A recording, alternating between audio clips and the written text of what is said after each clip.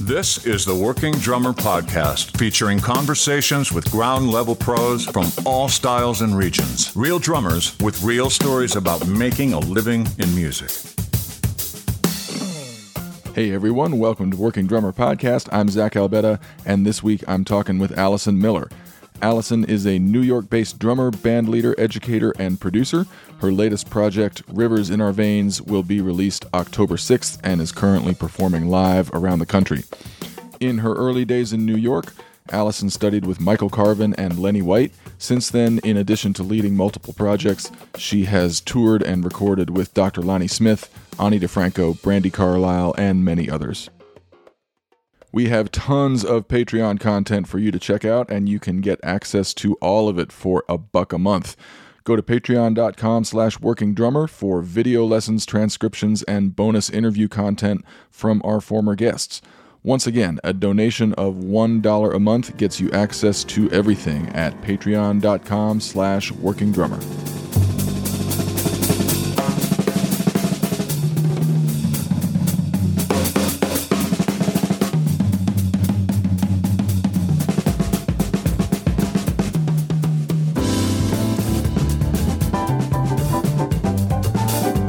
So Allison has been conducting a busy and prolific career for decades now, involving all sorts of capacities.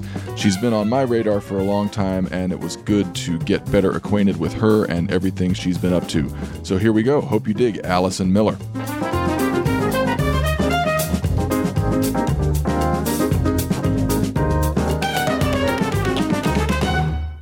I guess I just want to get a little bit of your origin story because in looking at your bio and doing a little bit of research, I saw that you studied with Michael Carvin, which we'll definitely get into.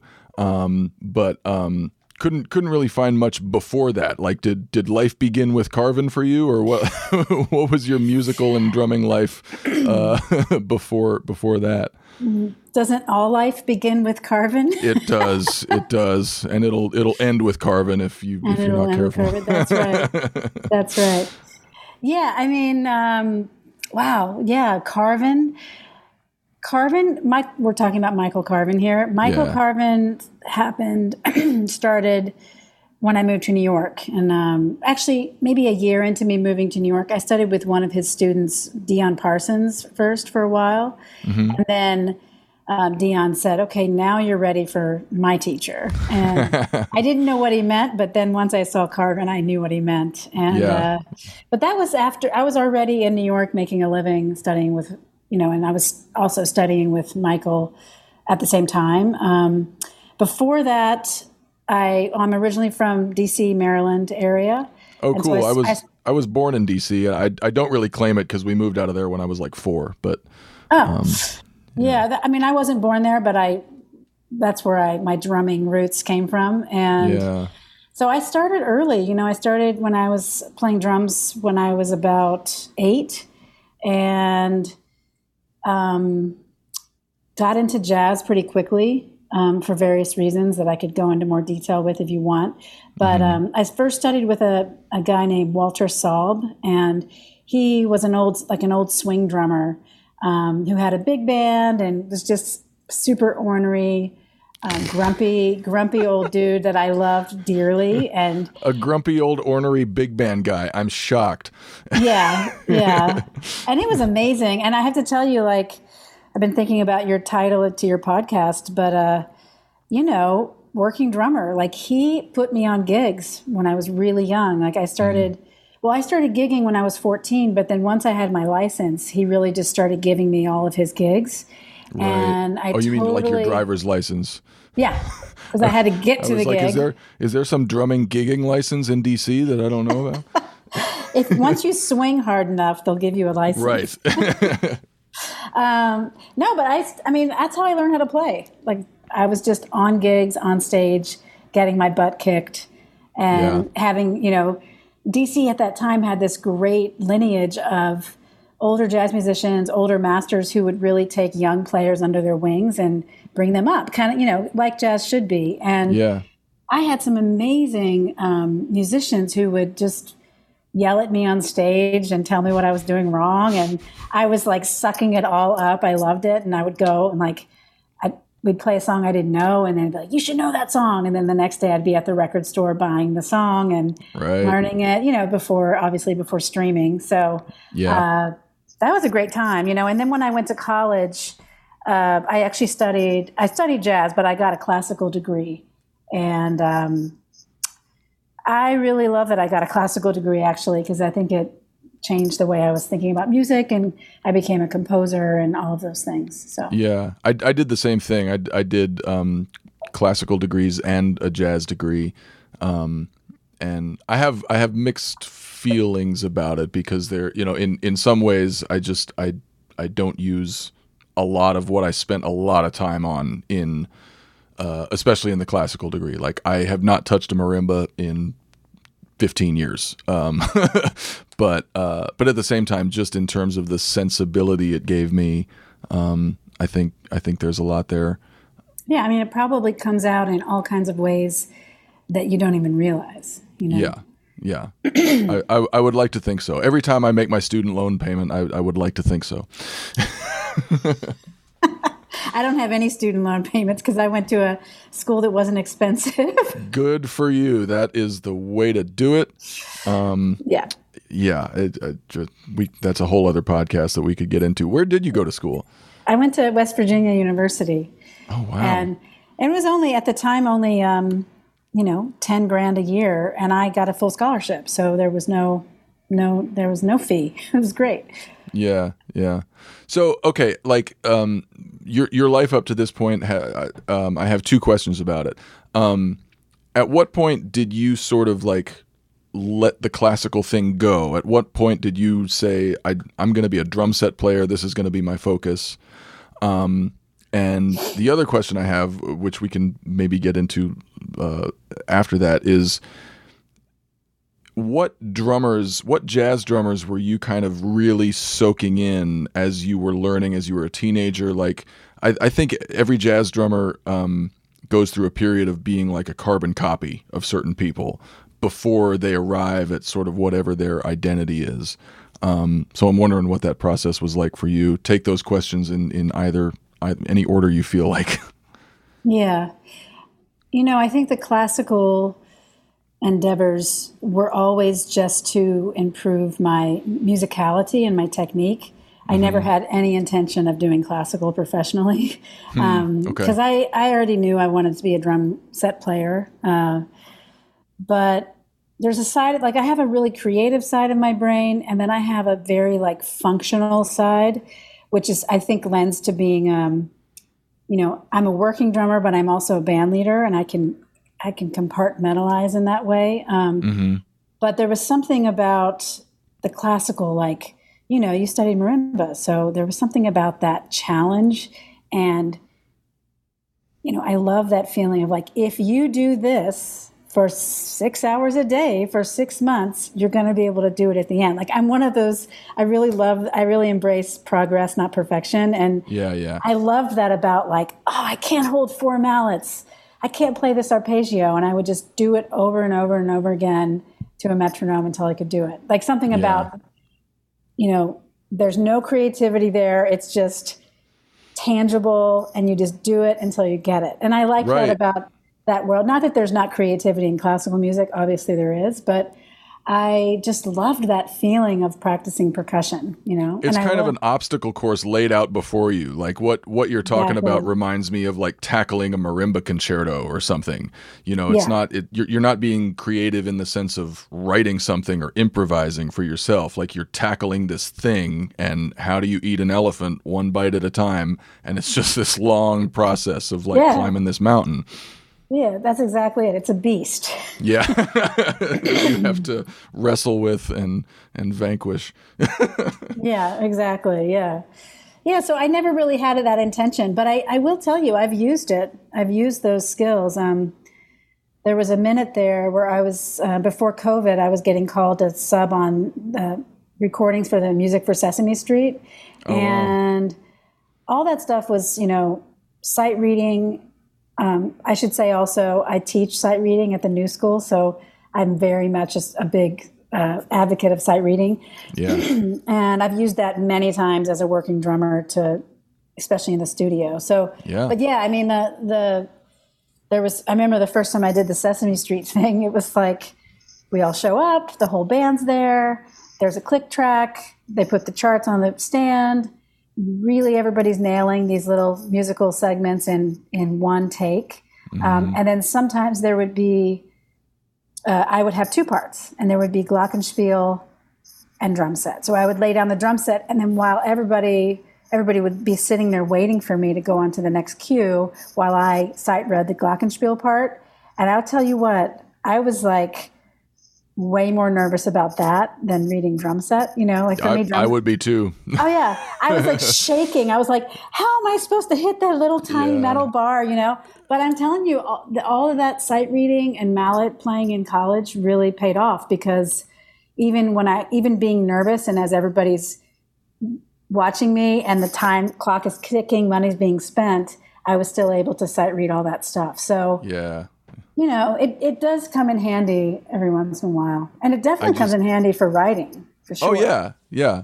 I just had flashbacks of playing glockenspiel, and they're like, that is one percussion instrument where there is nowhere to hide. It is metal on metal, and, never mind a wrong note, just like a slight mishit on one of those bars is just going to out in front of God and everybody. Yeah, right.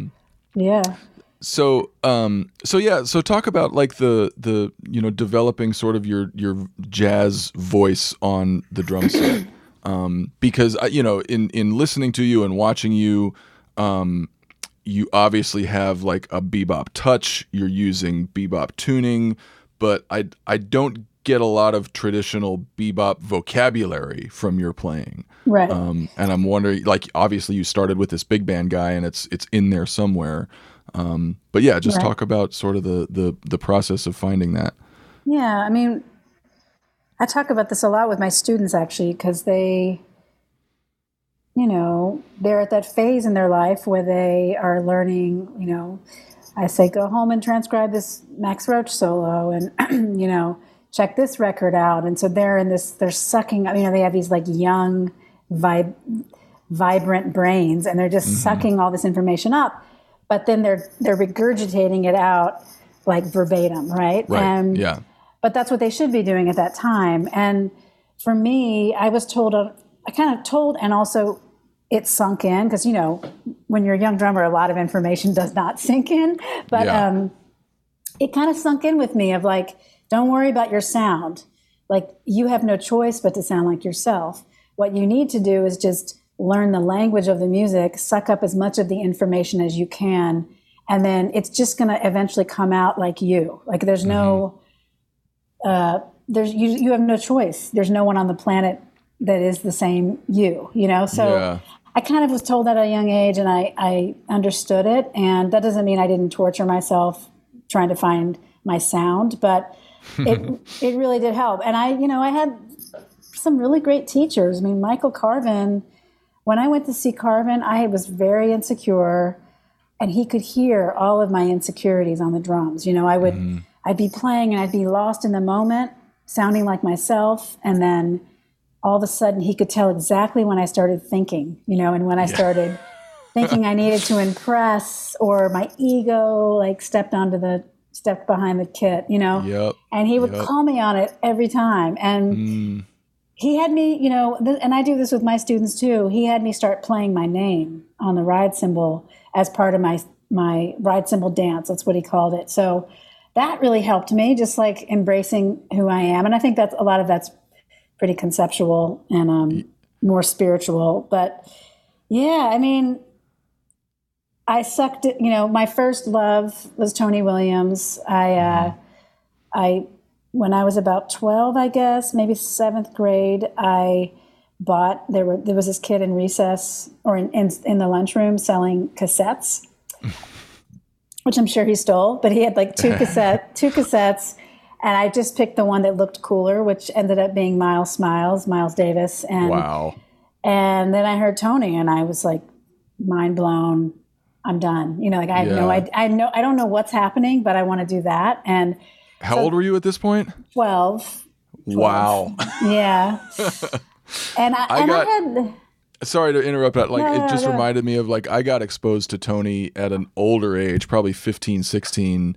Cause my band director told me to like, go get a couple of Miles Davis records. Just check out Miles. And the first one I got was Live at the Plug Nickel with Tony on drum. And I listened to half a song. I was like, I can't handle this. I don't know what this is. So I had to go back to the beginning to like Birth of the Cool. And I was like, okay, I get this. I'm going to start here.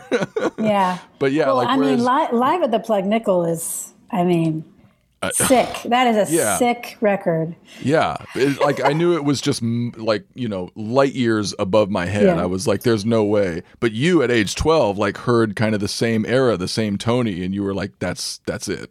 I did. But there was such a, I could never put words to it then, but there was a freedom to the way they were playing on that record, and when they play Freedom Jazz Dance on Miles Miles and Tony's doing that triplet thing and and the sound, like the way the drums were recorded back then and his touch. And of course I didn't know what he looked like.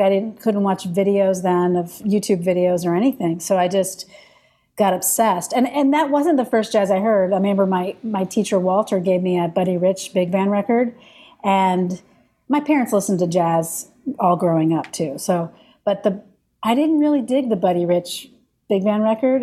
I don't know why that is. Maybe it was because I like the more small group music, although I love Basie and Ellington and Mingus. So, I didn't really get pulled in by Buddy. Sorry, Buddy. But when I heard Tony, I was like, what the? Can I curse on this podcast? Go for it. Yeah. Like, what the fuck?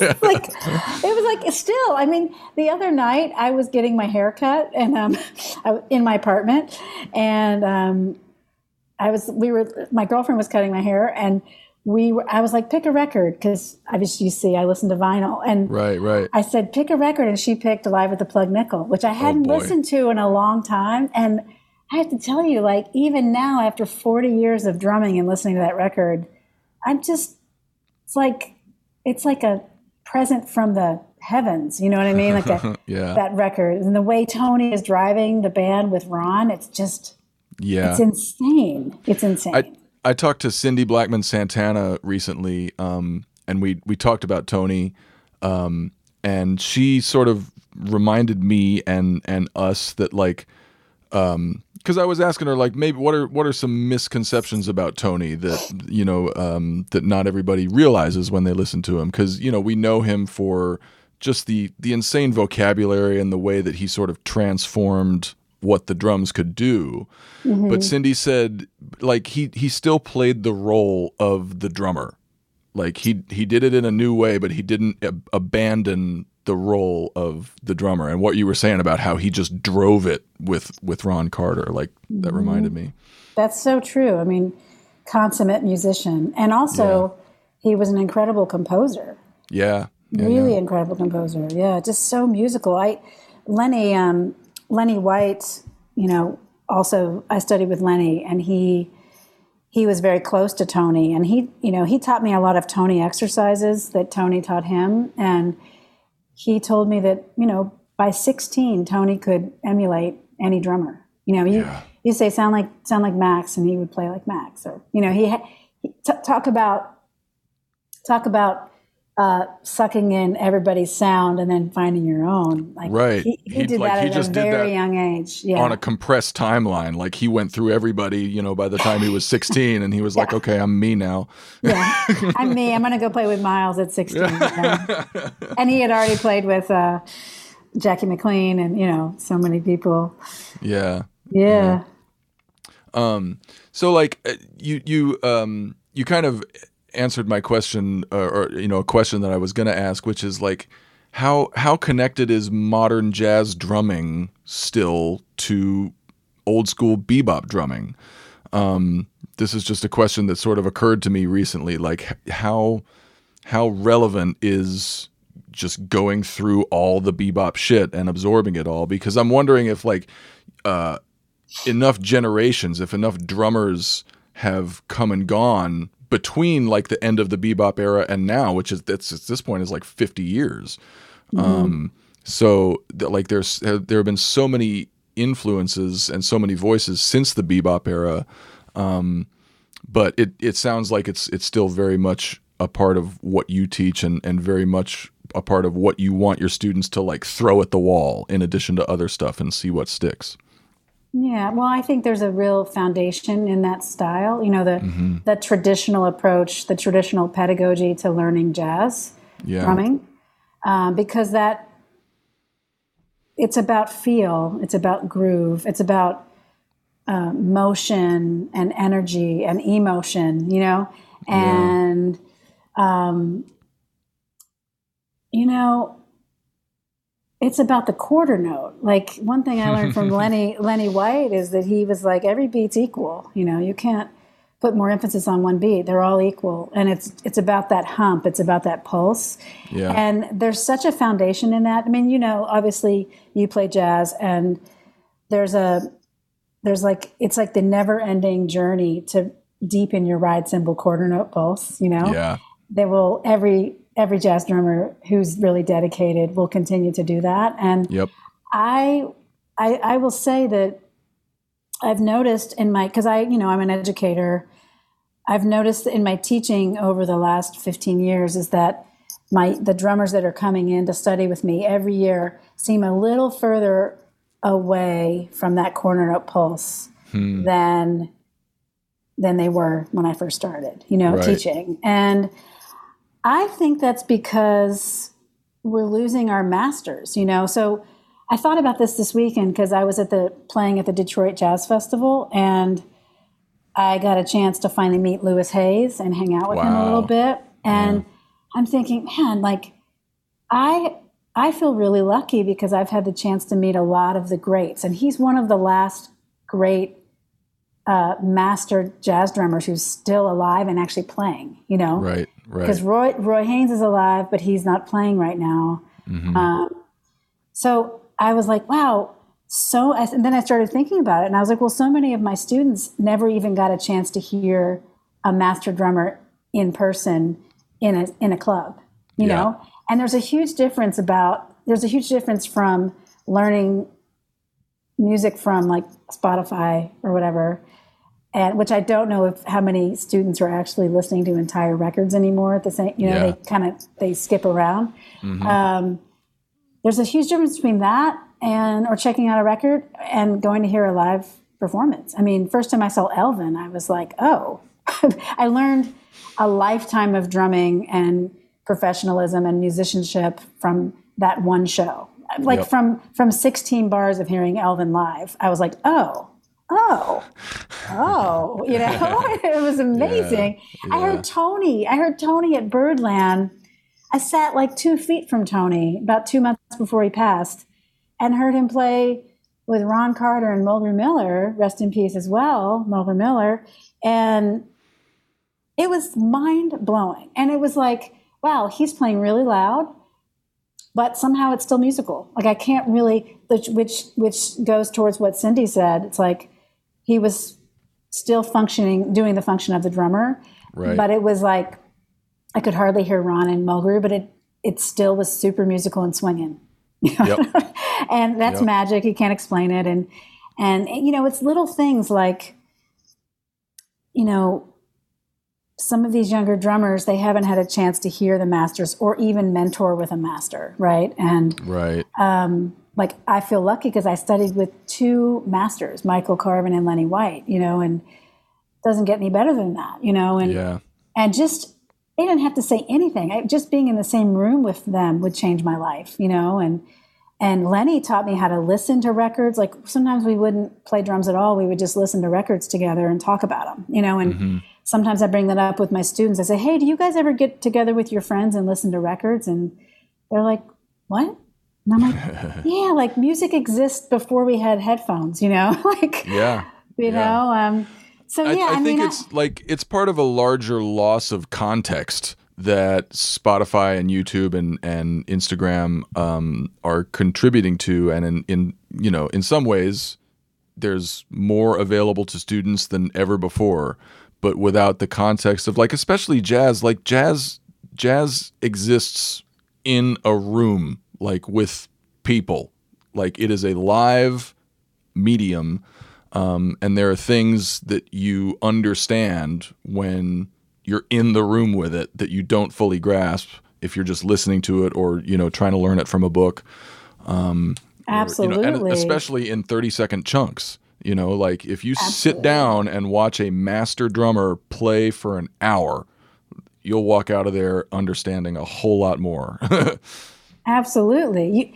Just something as simple as balance, right? Like balance, or like what are things you do at the end of this solo to propel the next solo? Like very basic information that you might not even consciously realize at the time, but it's going to get in there into your subconscious somehow if you're in the room listening. When I first moved to New York, Cedar Walton Trio would play a lot at the Vanguard, and back then they would let students in for like $5, and I used to go, like if Cedar was playing, I would go hear Billy Higgins every night and just sit there, smiling my ass off, watching him play, listening to him play, I remember one time it was like, I was smiling so much that Billy Higgins, and I was like very shy back then, so I was afraid to introduce myself. And he actually came up to me and was like, "You must be a drummer." Because you're just staring at me smiling. And I was like, "Yes, I am a drummer." That's great. Yeah. The other thing about experiencing, a master drummer live for an entire set of music is that hopefully one of the things you'll take away is, like, there was a drum solo. There was some fireworks. There was like some red meat for your drummer reptile brain. But, it's likely that drummer spent about 90% of their time just like you said, banging out quarter notes on the ride cymbal.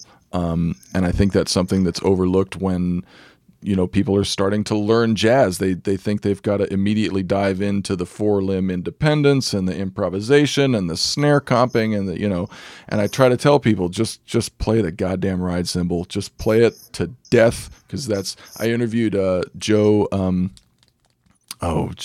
New York drummer, wears a suit all the time. Oh, Joe Farnsworth. Joe Farnsworth. I interviewed Joe Farnsworth recently. Fuck. See, we talked about the fact that he wears a suit all the time because it's like his thing, and sure enough, it served him, because my dumbass couldn't remember his name, but he's the guy that wears the suit all the time. All the time, yeah. But we talked about that. He was like, that's all anybody wants. And you look at the range of artists that he plays with, they range from the very straight ahead to the very avant-garde, and all any of them want is fucking quarter notes. Totally. I couldn't agree with Joe more. Really, it's like, also I feel like I'm feeling fired up because I feel like a broken record, because I tell my students that all the time. I'm like, that doesn't feel good. Like, what does that, what you just played doesn't mean anything to me because it doesn't feel genuine or feel good, so how do we get to there? Quarter notes. Come on. Yeah. Even today, I just taught I coach an improv ensemble on Wednesdays, and I had them playing. We've been working on some like more modern stuff, but today I was like, why don't we warm up with Stella by Starlight? And then they started 8 bars later. I'm like, stop.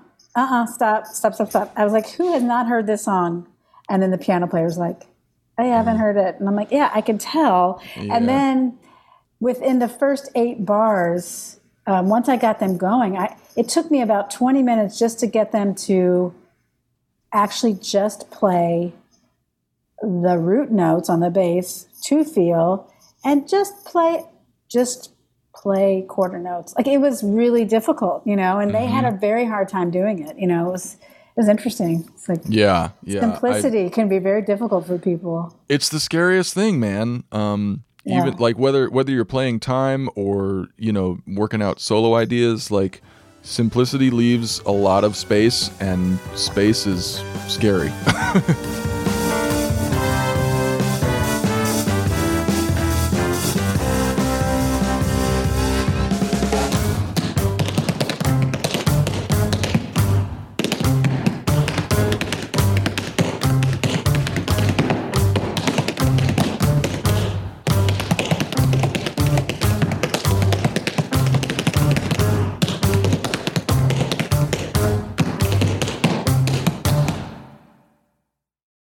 So let's, before we go on, waxing too philosophical about obscure jazz concepts, let's talk about something. No one will listen to the podcast if we go there.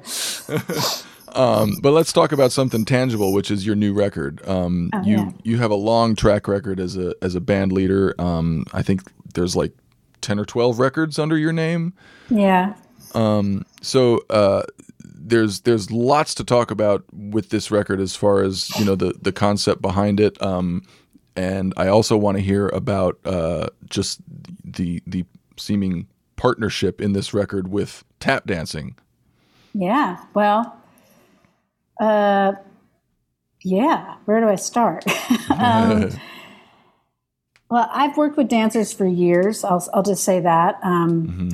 And that was a really conscious decision, actually, because I was having this kind of crisis like 15 years ago, because I realized I was playing all of this really heady jazz, contemporary jazz that would switch meters every bar, and nobody would come to the shows. And and you look out in the audience, and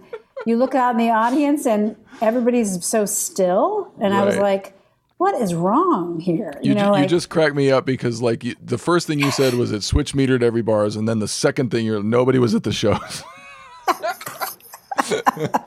The two salient features of heady jazz. Yeah, it's like, it's like, the ultimate self-pleasure for musicians, yes. Right? Heady yes. musicians. Anyway, so I was like, what happened? I used to go dancing in clubs. I used to play with dancers. I used to music used to feel so good, and then I do this thing where I'm like, I'm putting it out in the universe that I want to work with dancers, Mm-hmm. And then literally 3 or 4 years later, I was like, I gotta take fewer dancing choreography gigs, but I tapped as a kid. I love tap dance. I somehow, it's kind of there was nothing to it, but just a product of hanging. When I used to tour with DiFanco, her merch person was dating this woman, Michelle Dorrance. And I didn't know, I just met Michelle through hanging, partying after shows. And then one day I was over at, I should say also her girlfriend at the time was cutting my hair. And so she was like, oh, come to my girlfriend's dance studio and I'll cut your hair. We're hanging out here. And it was like this very dingy little space on the Lower East Side. And what could go wrong? What could go wrong? But I walked in and there was a drum set, and I was like, oh, why is there a drum set here? And then Michelle's like, well, I have sessions here. I'm a tap dancer. And I was like, oh, she's like, and then she said, do you want to trade? And I was like, yeah. So we ended up trading, and she was quoting Max. She was quoting Blakey, wow. Serious heavy tap dancer. Turns out I had no clue, but Michelle Dorrance is one of the most famous tap dancers out there. And she's a huge company, Dorrance Dance. And so that connection was a pretty early connection. And then I worked with her company because I work with one of my best friends is Toshi Regan, who's a big singer, songwriter, activist. And so we did a project together, and then it just snowballed from there. And when this opportunity came up to write the music for Rivers in Our Veins, which is my record that's coming out, it was basically a grant and a commission that I received to write a suite of music honoring our rivers. And I guess it's kind of a conservation suite because it turned into that, because in my research and writing the music, I started leaning more towards cultural longevity along rivers, connected with conservation and environmentalism, and the longevity of the actual species that live in the rivers that we need to keep alive, Right. And so it turned into that. And as the piece grew, I just started feeling like I needed a visual representation of the motion of a river. And I was, of course, drawn to tap. And I'm also on this continual crusade to make people realize that that tap dance is not old and archaic, that it can actually be modern sounding and feel good at the same time, like jazz can be, so that's where that started. And now this piece has grown into, we just performed it at Detroit Jazz, and now I have 3 dancers and a contemporary dancer, and wow, there's a whole video projection. It's a real multimedia piece, and the record is just one aspect of it, but I did include some tap on it, which was fun, and I think they're psyched. Like when we were just at the Detroit Jazz Festival, all the dancers were like, this is awesome. Like, we've been trying to get tap at jazz festivals for years. And I'm like, I know, I'm on a mission. Let's do it. And it used to be really normal, like Duke Ellington used to travel with 2 tap dancers, and it's such a part of it, and for me, I get so much joy out of it. Like if I'm playing and I can watch a dancer move at the same time, it's like heaven, Yeah. And you're right. There's always been that presence within jazz. Right. When I lived in Kansas City, I played gigs with Ronnie and Lonnie McFadden, who were this brother duo. They both played like trumpet and sax, and they both sang and they both tap danced. And their dad, whose first name I don't remember, but like he was a tap dancer with Basie back in the day. Wow, cool. So like there's always been this partnership, this connection in, between the world of jazz and the world of dance in general, but tap especially. And you mentioned that she was like quoting Max and Elvin and all this shit. Like there is literal overlap in vocabulary between what drummers do and what tap dancers do. Oh, absolutely. Yeah. So you're from Kansas City. Do you know Jeff Harshberger? I do. And I'm not from there. I spent 7 years there. That's where I went to grad school, and that's where I kind of, became an adult musically and otherwise. But I was wondering because when I lived there, I remembered hearing your name. I remembered you coming through town, and I was trying to remember if you had a Kansas City connection, and it is bassist Jeff Harshberger, probably among others. Jeff and Mike Dillon. Right. I just interviewed Mike. Yeah. You did? Yeah, a couple weeks ago. Mike and I used to tour with Ani together. That's right. Back in the day. Yeah. I love Mike. Yeah, I know a lot of jazz musicians in KC. I don't know if he's still, I think Mark is still there. Mark, he builds all these cool reed instruments. Mark Sutherland. Sutherland, yeah. Yeah, I think he lives in Tulsa now. But yeah, he was like a way out there avant-garde, saxophonist, horn sculptor. I remember doing one of his shows where we all dressed up in these bodysuits.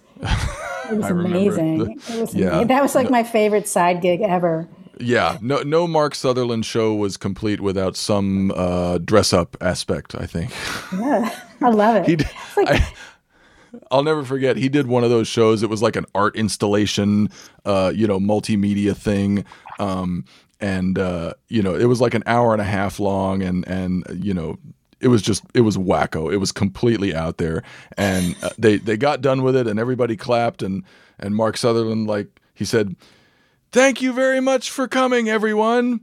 Now go listen to Steely Dan." Oh my God, I love that. Oh man. But yeah, so getting back to the record, this is like a through composed sort of. It's more than just a collection of tunes. This is like a composed piece. It's my largest compositional endeavor. Actually, that's not true.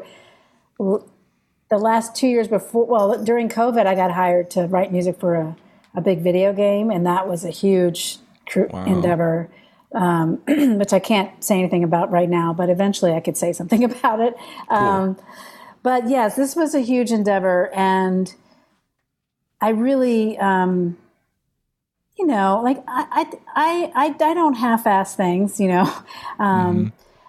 So I worked really hard on this. I mean, I based off of 5 rivers. So I would go to those rivers. I would do things as simple as just sit by the river and record sounds on my phone. I would watch the varying flow rates of the rivers. And I took those stuff and I was like, well, how can I apply this to in a musical situation? And so sometimes, if you listen to the record, you'll hear like a piano line that sounds like it's in a different meter than the drum part. A lot of kind of almost like percussion ensemble, really, like overlaying single lines that work together in a polyrhythmic way, where you could hear it all as one. It's one unit, but it also has separate flow rates, basically. Yep. And so I did a lot of that. Steve Reich type business. Exactly. Yeah. I also, I really wanted to focus on the fact that, our rivers, and I don't, in modern society, I'm not sure how much people think about this, but rivers have really been the lifeline to America, especially when we relied on them for transport of goods, food, all of these things. And I wanted to remind people of that. And to notice their local waterways after they see a show or they listen to the record or whatever. And I wanted it to groove. I wanted it to have a lot of really strong melodies that you would leave singing.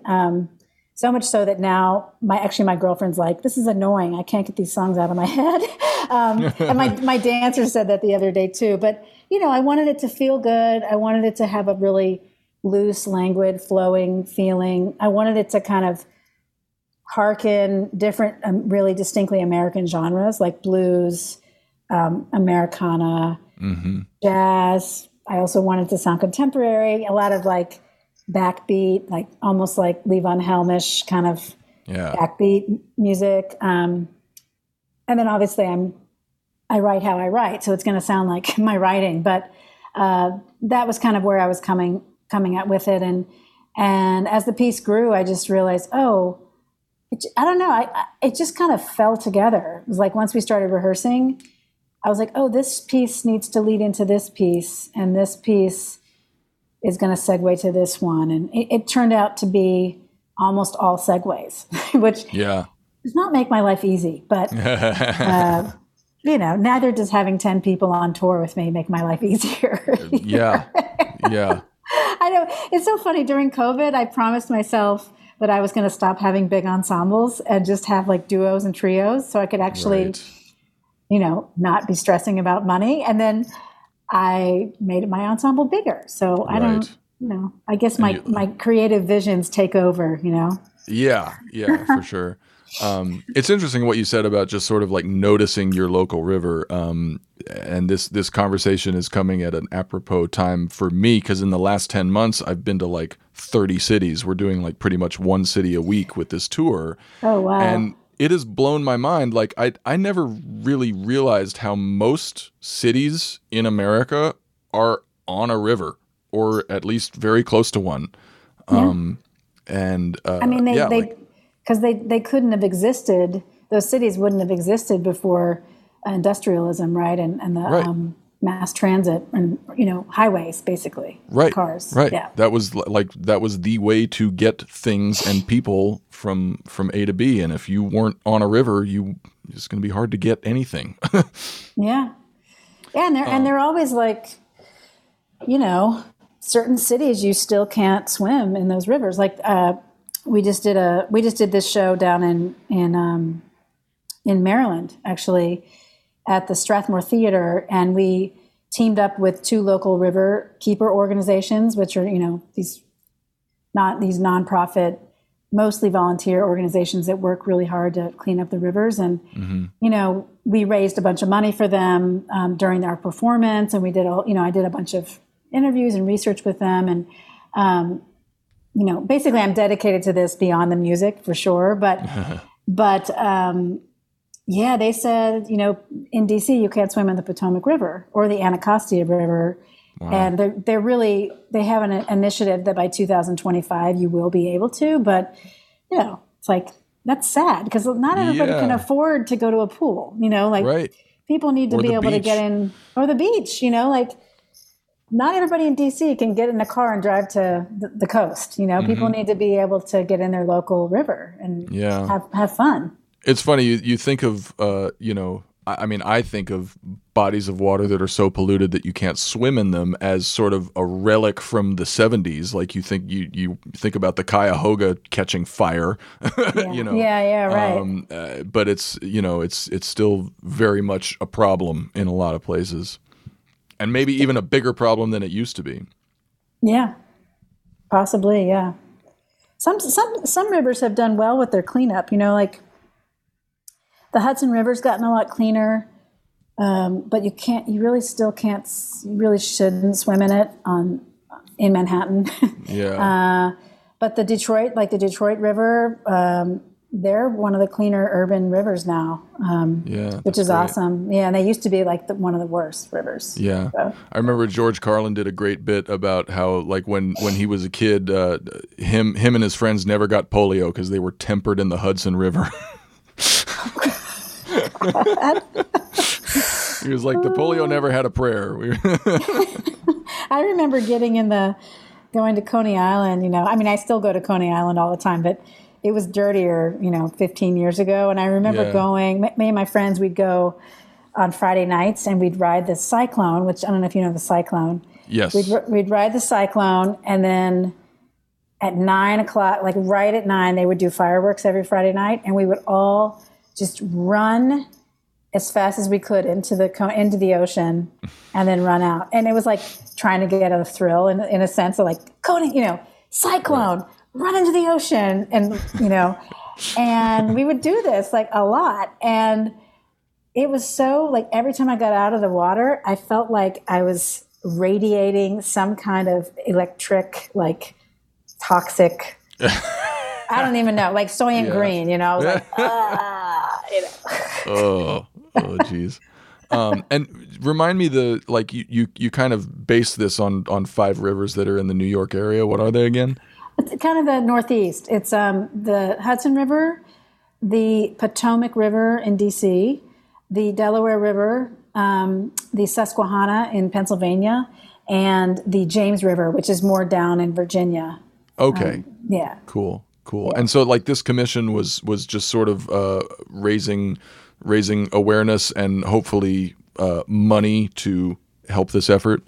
Yeah, it actually didn't even start with the idea of raising money for organizations. It was really strictly a compositional commission that I received through Mid-Atlantic Arts Organization and JTN, which is Jazz Touring Network, and Lake Placid Center of the Arts. And there was no intention really beyond producing this piece and premiering it. We did like a seven show Performing Arts Center tour. But once I finished it, I was just so fired up about it, and like, it was like I felt purpose, and I don't know, just really like, oh, this is what I want to be doing. I want to be combining my compositions with dance and drumming and conservation, activism. It was that kind of feeling. So I just kind of took the bull by its horns, and I've been building it up since. And what feels best for me is that when we perform this, we really make an effort to raise awareness to my audience members who might not even be aware that there is a Riverkeeper local organization. So if we can raise awareness, raise a little money, maybe even get a couple of volunteers to sign up to clean up their river, then I feel like, there's a larger purpose to it that's making a difference.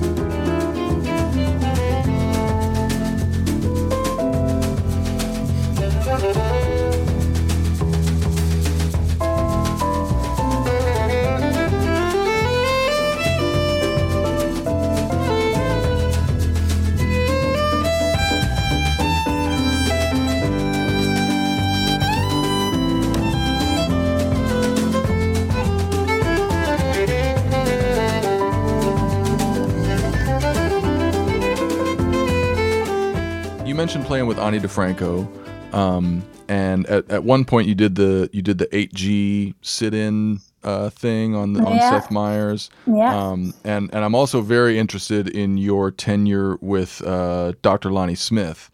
And all 3 of these things are kind of like that, outside the jazz realm, and I'm wondering how much of your jazz self you bring into those. I mean, Dr. Lonnie Smith is kind of in the middle ground, but like he's definitely not Ani DiFranco, but it's not like a straight ahead sort of splang-a-lang. Jazz although thing. I did some spang-a-lang with him, because the main working trio when I was with him was with Peter Bernstein, and we made this record, Jungle Soul, and then we toured a lot, and we swung like, you know, Peter. Like, we played a lot of shuffles. We played a lot of like slow as molasses ballads, you know? I mean, I learned so much from Lonnie. But yeah, you know, I've always loved all types of music. You know, I only talked about my jazz roots, but, you know, I grew up listening to, you know, tons of, I mean, Prince was like my number one, you know, and early Prince, you know, and MJ and all the pop, tons of R&B and hip hop, early hip hop. And I mean, talk about a connection to dance. Totally. Yeah. And also you've probably interviewed other DC drummers, but DC Go-Go is like a huge influence for me. So, you know, I never, like when I was young, no one ever told me you can't play more than one style of music, you know, or no one ever said, also, by the way, no one ever said, no, you know, when I was coming up, no one ever pointed out that I was a girl. Ever. Like, it wasn't until I got to college that people made a big deal about it. And I was like, what's a big deal? I'm just playing drums, you know? My parents were really cool about that. Like, not, and if people did say something, either I ignored it and blocked it out, or my parents didn't let me hear it or something. I don't know. But yeah, like, I just was like, why can't I play all types of music? You know? And then I remember moving to New York, and someone said, you know, I forget who it was, but they said, you know, you can't really, like, you won't find your voice, or you won't have a career if you're playing too many different styles. And I was like, well, why not? Like, that's who I am, you know? So I would say when I first moved to New York, I was like strict bebop, playing bebop. Yeah. And I kind of fell into a pop gig. I fell into playing with Natalie Merchant. And the only reason that happened was because the guy she was dating at the time was a bass player, and I was playing restaurant gigs with him in the city, and I guess Natalie was looking for a drummer for more of a focus tour, and she wanted, I think in her mind, like a jazz drummer would be more sensitive and play with brushes and things, and so he recommended me, and then I auditioned and I got the gig, you know, but I had no clue. I mean, talk about a working drummer lesson, is that I had no clue how to play behind Natalie Merchant when I first started. And I had so much ego, you know, I was young, you know, and I just thought it was all about my slick fills, you know, and she started calling from, I just played drums on her last record. So I have a very long musical relationship with her, but I was only 23 or something when she hired me. And I think, you know, I went from playing bebop in clubs to like playing, you know, the Chicago Bulls Stadium, you know, and like, or the arena, you know, playing very large venues at that time with her.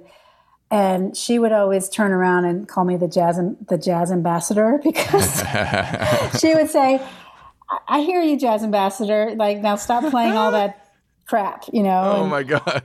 I know. And I'm telling you, I learned so much from her. You know, I learned like, don't just play what the song calls for. Just play, make it feel good. Play what the song calls for. Don't get in the way of the lyric, and actually know what the song's about. Like, know the lyric, because then you can play appropriately, you know? And that stuff was just, I was clueless, you know? And then I learned that so much. And then with Ani, I learned to let go. I learned that with Ani, I really learned that she's really a true improviser, because Ani changes it every night. Like there is, like with Natalie, it was very set, you know.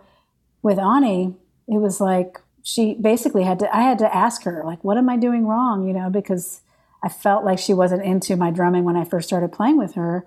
And then she said, well, I hired you because you're a jazz drummer. And I was like, oh. She's like, just play like jazz. And I was like, oh, why didn't you tell me that, you know? Because she heard me at the 55 bar in New York, and that's why she hired me, you know? And and she heard me on a Dr. Lonnie Smith record, and she was a huge Lonnie fan. So, man, that's great. Yeah, so, you know, it's different. And then, you know, like, I feel like every single singer I've worked with, non-jazz singer, they've taught me so much, you know? Brandi Carlisle, I worked with Brandi, and she taught me so much about just like with that band, I was really like the hired gun, like keep it steady, really do my job as a drummer. She's got such a huge voice. She doesn't care how loud you play. She just like, do whatever. She'll do anything, So every situation's been a great learning experience, and I value all of them. And I think it's like I celebrate that I don't fit in one genre. Like I can just kind of mold around, because also you said like, oh, you have the touch of a traditional jazz drummer, bebop drummer, but you don't have all the same vocabulary. And I could actually just pull that vocabulary out if I wanted, because I've learned it all. Right. But all those other influences have affected my sound. So for me, I think when I take a drum solo, I think more about trying to sound like water and trying to have a conversation. Like sometimes I treat each drum as a person, and this is something I noticed in there was a particular video, I don't remember which one, but it was one of your solos, and like your phrases are like gestural. There's not a lot of like, I mean this in a good way, but like it doesn't feel like you're really concerned with like precision. You're concerned with sort of gestures and phrasing and voices and like all this stuff that gives it, that sort of fluid water feel, like you mentioned. Yeah. I mean, I think my love for precision is more in my sound. Like I like a very clear sound. Right. But and I think that just has to do with technique. You've got to develop your technique, But But yes, as far as phrasing, I want to sound more like a voice than a drummer. I want to, or like nature or water. I want to be able to play like that. Sorry, you can apply that to any genre. Like once you figure that out about yourself, you can sort of like plug it into different shaped spaces. And it's interesting what you were saying about, first playing with Natalie Merchant, because I think for anyone who's trained in, classical and or jazz, like we were, if you start playing outside those genres, there's like a humbling that happens when you're like, all my school learning doesn't mean shit here. Like it is about phrase and feel and story and no chart. My reading won't save me here. It's like I have to listen and feel and read the room, and and you almost sometimes like it has to do with personal connection and being able to read body language of a singer, and for real understanding the psychological aspect of being the drummer. You know what I mean? Like knowing that when you get that little, like getting to know a singer and like, oh, they just moved their shoulder in this way, which means, or I just saw them look a little bit at me, which means I'm playing too loud. Or like, oh, let me play quietly, because this used to happen sometimes where I would work with a singer and they'd say, oh, it feels a little too loud. Can you play brushes? But, brushes is not, we know that brushes just doesn't have to do with volume. It has to do with texture and timbre. So in my mind, I'm thinking it's not the right sound to play with brushes, but I would just play brushes and then slowly bring the sticks back, but play really quietly, and they don't have a difference. You know what I mean? Like being able to read it and figure out when to take chances and when to hold back and things like that. And it's making me realize that like one of the differences between, playing a straight ahead jazz or, bebop gig or whatever, and playing behind somebody like Natalie Merchant or a singer-songwriter, like a singer-songwriter, I think, has to trust the drummer in a way that a saxophone player does not. And like you said, there's an emotional connection there. I think it has to do with the fact that these are my songs. These come from my heart. These come from my soul, and I want you to take them as seriously as I do. Whereas, if you're playing behind a trumpet player at a jazz gig, like that person has a different agenda. I think that they still have to trust you. You still have to be with them. But I don't know. Maybe it's just that singer-songwriters are more insecure or something. I don't think that's true. But I'm just reminded of like every time I'm playing with a singer, it's like I want to be more careful. I want to be more there for them than I would be behind a horn player, because they can take care of themselves. Yeah, I mean, yeah. And they don't care anyway. They just want to take 20 courses. Yeah, at least. At least. And then go get a beer while you play a solo all by yourself.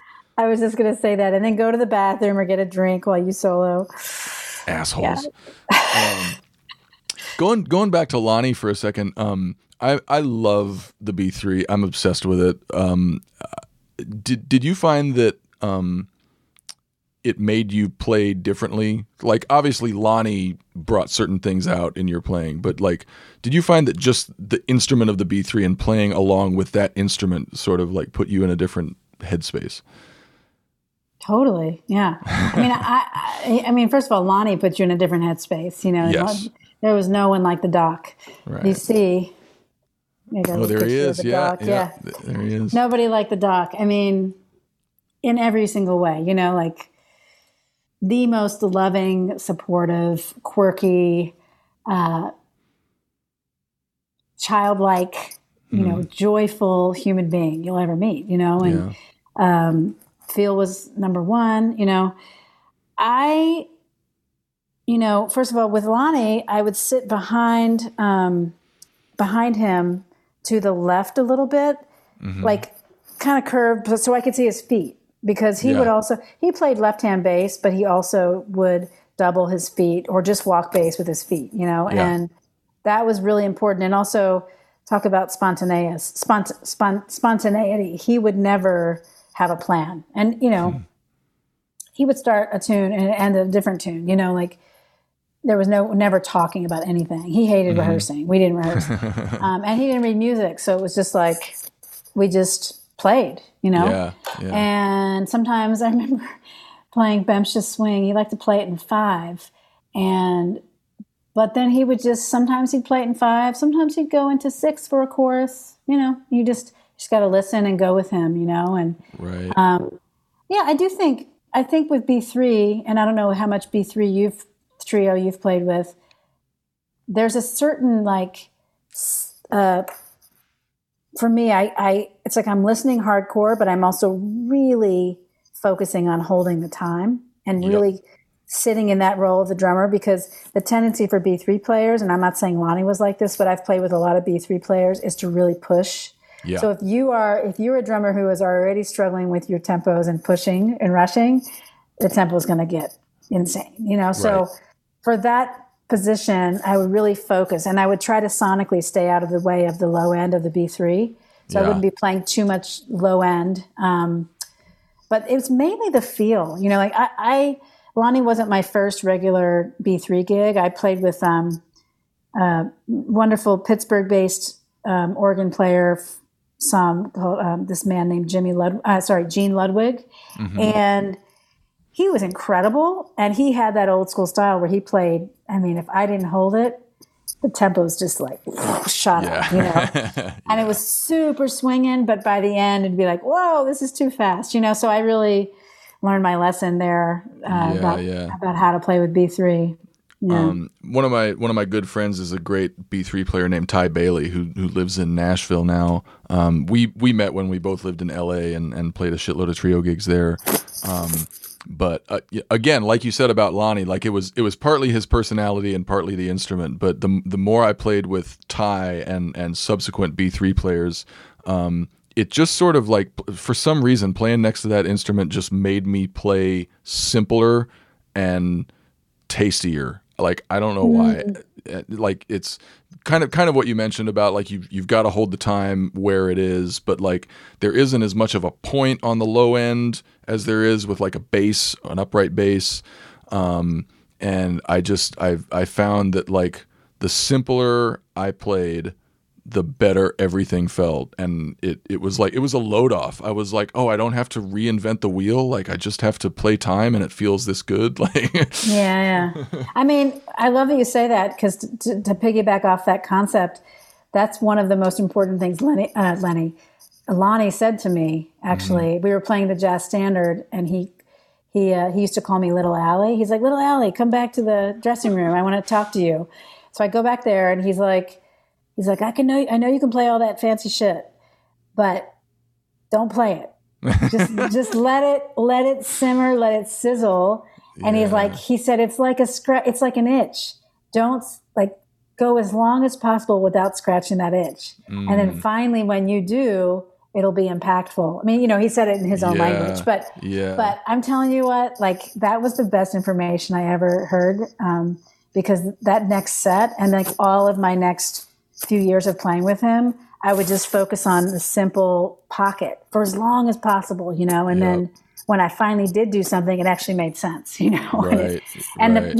There's something in that when you play in that environment, you play like you're talking, you just talked about, there's this tension that builds that's so swinging. It's like almost orgasmic, and then finally when it breaks, it's like, Yeah, there's some this is a common skill among almost all B3 players. I feel like it's something about that instrument. They know how to draw it out, how to not scratch that itch, how to build momentum, and then they open up all those drawbars, and you're like, rah! It's yeah, it's the best. Yeah, and so it taught me a lot of patience. Really, I think it's in addition to empty space, patience is one of the things that so many jazz drummers and jazz musicians in general struggle with, and I think they're kind of two sides of the same coin. But just playing with Ty and other organists and that instrument, it like I said, it just kind of got me out of my head, and it's like, no, just stay where you are for another chorus, and then yeah. I mean, in some ways, patience isn't really embraced these days in life. You know what I mean? I mean, it doesn't work for a lot of aspects of life.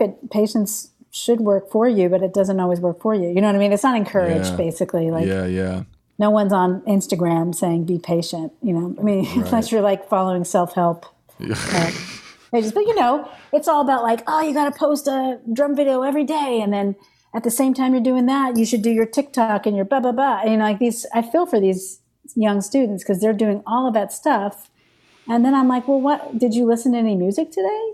I listened to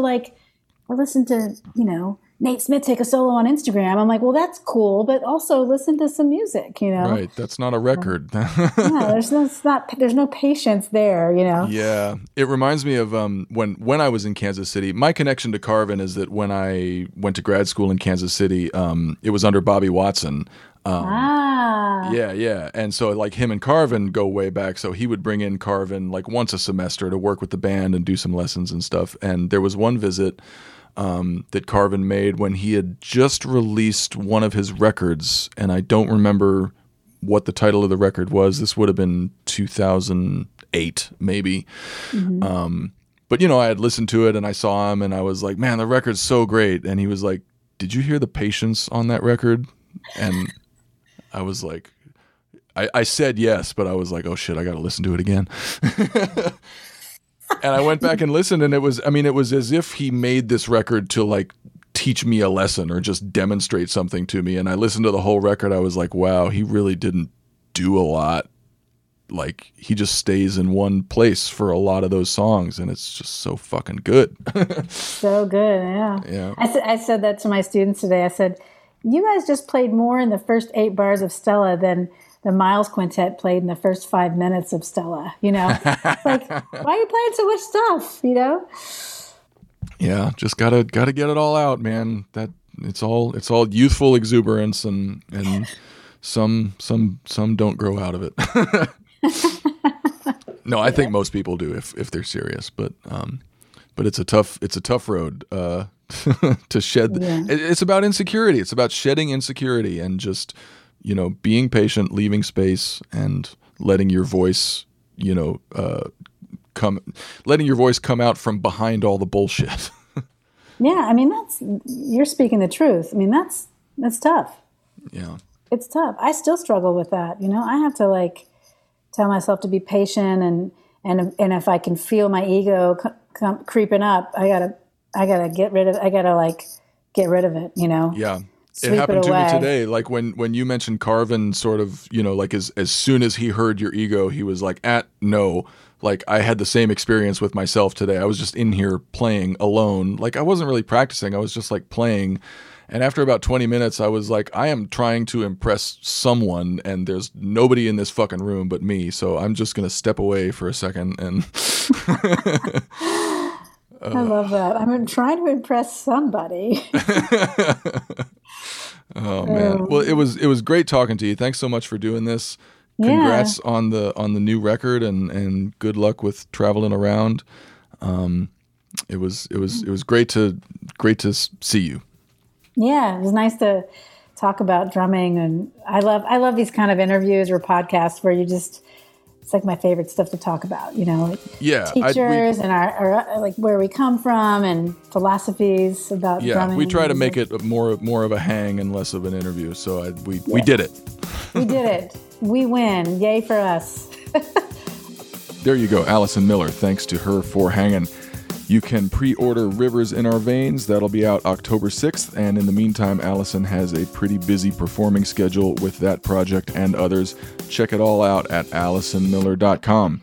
Next week, Matt Krause will be talking with Brian Tichy, who has performed with Ozzy Osbourne, Whitesnake, Don Felder, and many others. Hope you check that out. Until then, stay safe, stay sane, play pretty, and thanks for listening. Cheers.